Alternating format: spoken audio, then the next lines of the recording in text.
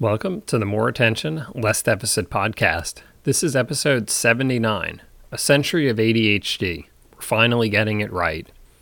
Our understanding of the condition that we now call ADHD has evolved over the last 100 years. The slow evolution of ADHD as a diagnosis may explain why it took so long for you to be diagnosed. The book, More Attention, Less Deficit, Success Strategies for Adults with ADHD, is available at addwarehouse.com and pretty much everywhere else, including on the Kindle. But if you enter coupon code 19380, my zip code, at addwarehouse.com, you'll save 25%.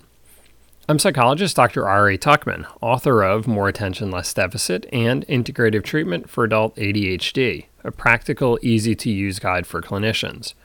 For more information about either book, archives of this podcast, links to past presentations, handouts, and information about upcoming teleclasses and presentations, check out adultadhdbook.com. Although my goal in this podcast is to give practical, useful information, I thought some people might be interested in hearing about the history of the diagnosis that we now call ADHD. It won't change your life, but it may be helpful to know how our understanding of this condition has evolved over time and how that has brought us to where we are today. So this is one of those podcasts that will give some context to better understand ADHD. As much as ADHD may seem like a new diagnosis, perhaps especially to you personally, it has actually been part of the official diagnostic classification system for more than 100 years. The evolution of the diagnosis shows an increasing understanding of the myriad effects of the condition that go beyond the obvious behaviors. Unfortunately, until the last couple decades, ADHD was thought of exclusively as a disorder of childhood that disappeared somewhere in late adolescence. This has had important implications for the majority of folks out there who continue to struggle with the symptoms as adults. As you know, it's not that the symptoms of ADHD change that much over time, so much as that the demands placed on us do as we move from child to teen to adult. So even if you somehow never changed, which of course you do change, but even if you never changed, your life would still change. Unfortunately, for students with ADHD, the classroom is an excellent screening tool for difficulties with inattention, hyperactivity, and impulsivity. So the problems are obvious there. When we enter the world of work and have more options to choose from, we all tend to choose situations that favor our strengths and minimize the impact of our weaknesses. So the child who couldn't sit still becomes a delivery man who doesn't have to, for example. This doesn't mean that all of this person's ADHD difficulties have disappeared, but rather that, at least in this aspect of his life, his ADHD difficulties may be less apparent. What this also means is that it's easy to understand why ADHD was thought to disappear into adulthood.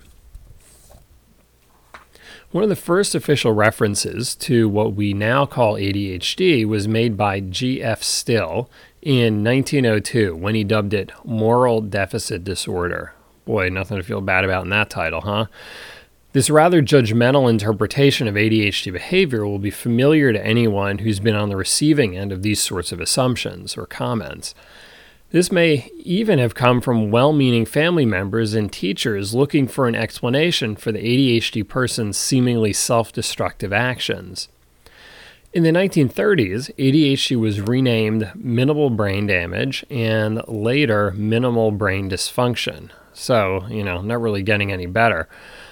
It wasn't until 1968 that the official diagnostic Bible, which is called the Diagnostic and Statistical Manual, second edition, called it Hyperkinetic Reaction of Childhood, highlighting the hyperactivity, but missing the entire group of people with only the inattentive symptoms.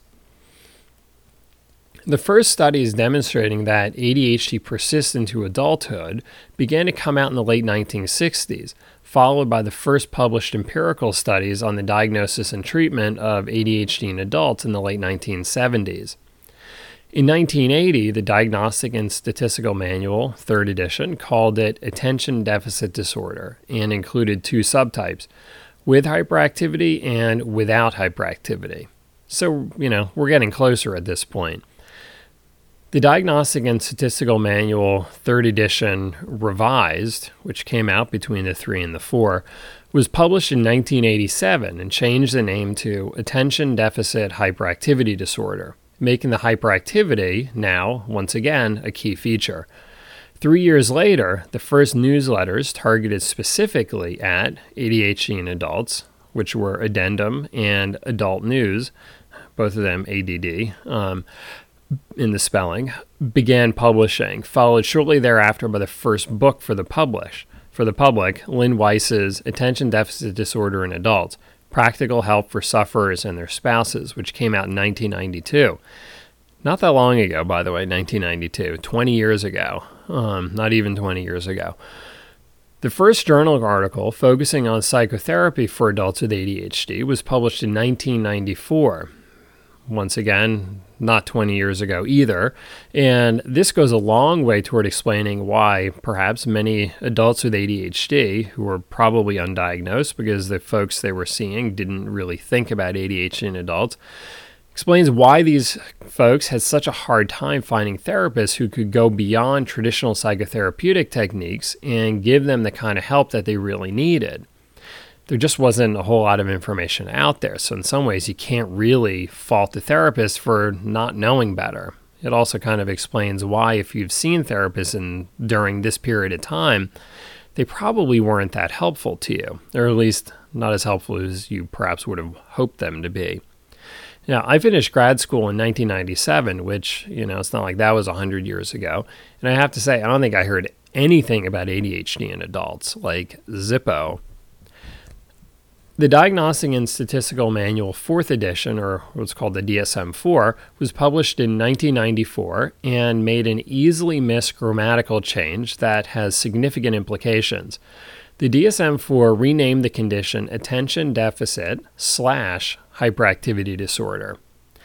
It added the slash between attention deficit and hyperactivity to signify that the disorder may include one or both symptom types.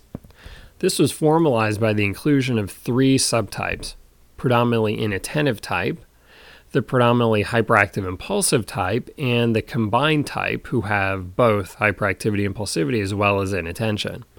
The seemingly minor addition of the slash is important, since those people with only the inattentive symptoms still technically have ADHD, even though they don't have any H, so it's technically ADHD inattentive type, which is technically correct but confusing and easy to get wrong, so a lot of people still use the word ADD to specify these folks who are not hyperactive.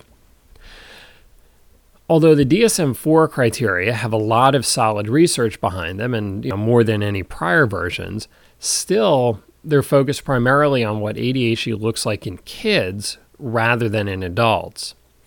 What this means is that if a clinician is strictly following the official guidelines, many adults who truly do have ADHD will technically not have enough of the symptoms to qualify for the diagnosis, which is sort of ridiculous. But that's sort of the way these things go. Now, it's likely that the new version of the diagnostic manual will hopefully contain separate criteria for adults, but that's still not guaranteed, and we won't know for another couple of years. And until then, we're still technically stuck with these second-best criteria. For those practicing in Europe and or in some hospital settings, the International Classification of Diseases, number 10, diagnostic coding system contains criteria that are very similar but not identical to DSM-4's for ADHD. In terms of treatment, the first medication approved by the Food and Drug Administration for adults with ADHD was Strattera in 2003. Now, of course, the medications used for kids are also used for adults, and all of the most commonly used at least, meds nowadays have an adult indication as well, meaning that the FDA has officially approved of their use in adults, whereas before that, they're only approved for use in kids. But, doctors were still prescribing it for adults anyway, which is fine. But nonetheless, it's significant that it's really only been 7 years now that ADHD in adults was officially recognized by the drug companies and the FDA in this way. So 7 years, that's really not that long ago. So if you look at history here, ADHD in adults is still very much a new discovery. Although, you probably discovered it long ago. But if you struggled for years and wondered why nobody else ever figured it out, this is probably why. So unfortunately, you're in very good company with all the other adults with ADHD out there who were probably only diagnosed within the last decade or so. So in any event, I had a great time doing my presentation on ADHD in couples for Baltimore CHADD a couple weeks ago, and I'm really looking forward to doing it again for the Delaware chapter of CHADD in Newark. I changed the title to A Happy Relationship in 12 Jokes or Less, and use a bunch of jokes to teach important kind of relationship lessons. So definitely a good time. If you live anywhere near Newark, Delaware, come on out the night of Friday, October 15th, and it should definitely be a good time. I have some other in-person and over-the-phone or over-the-web presentations coming up in October and November, so check out the new presentations page at adultadhdbook.com. As a final note, if your wife says, this coleslaw tastes off, you should probably listen to her. Until next time, thanks for lending me your attention.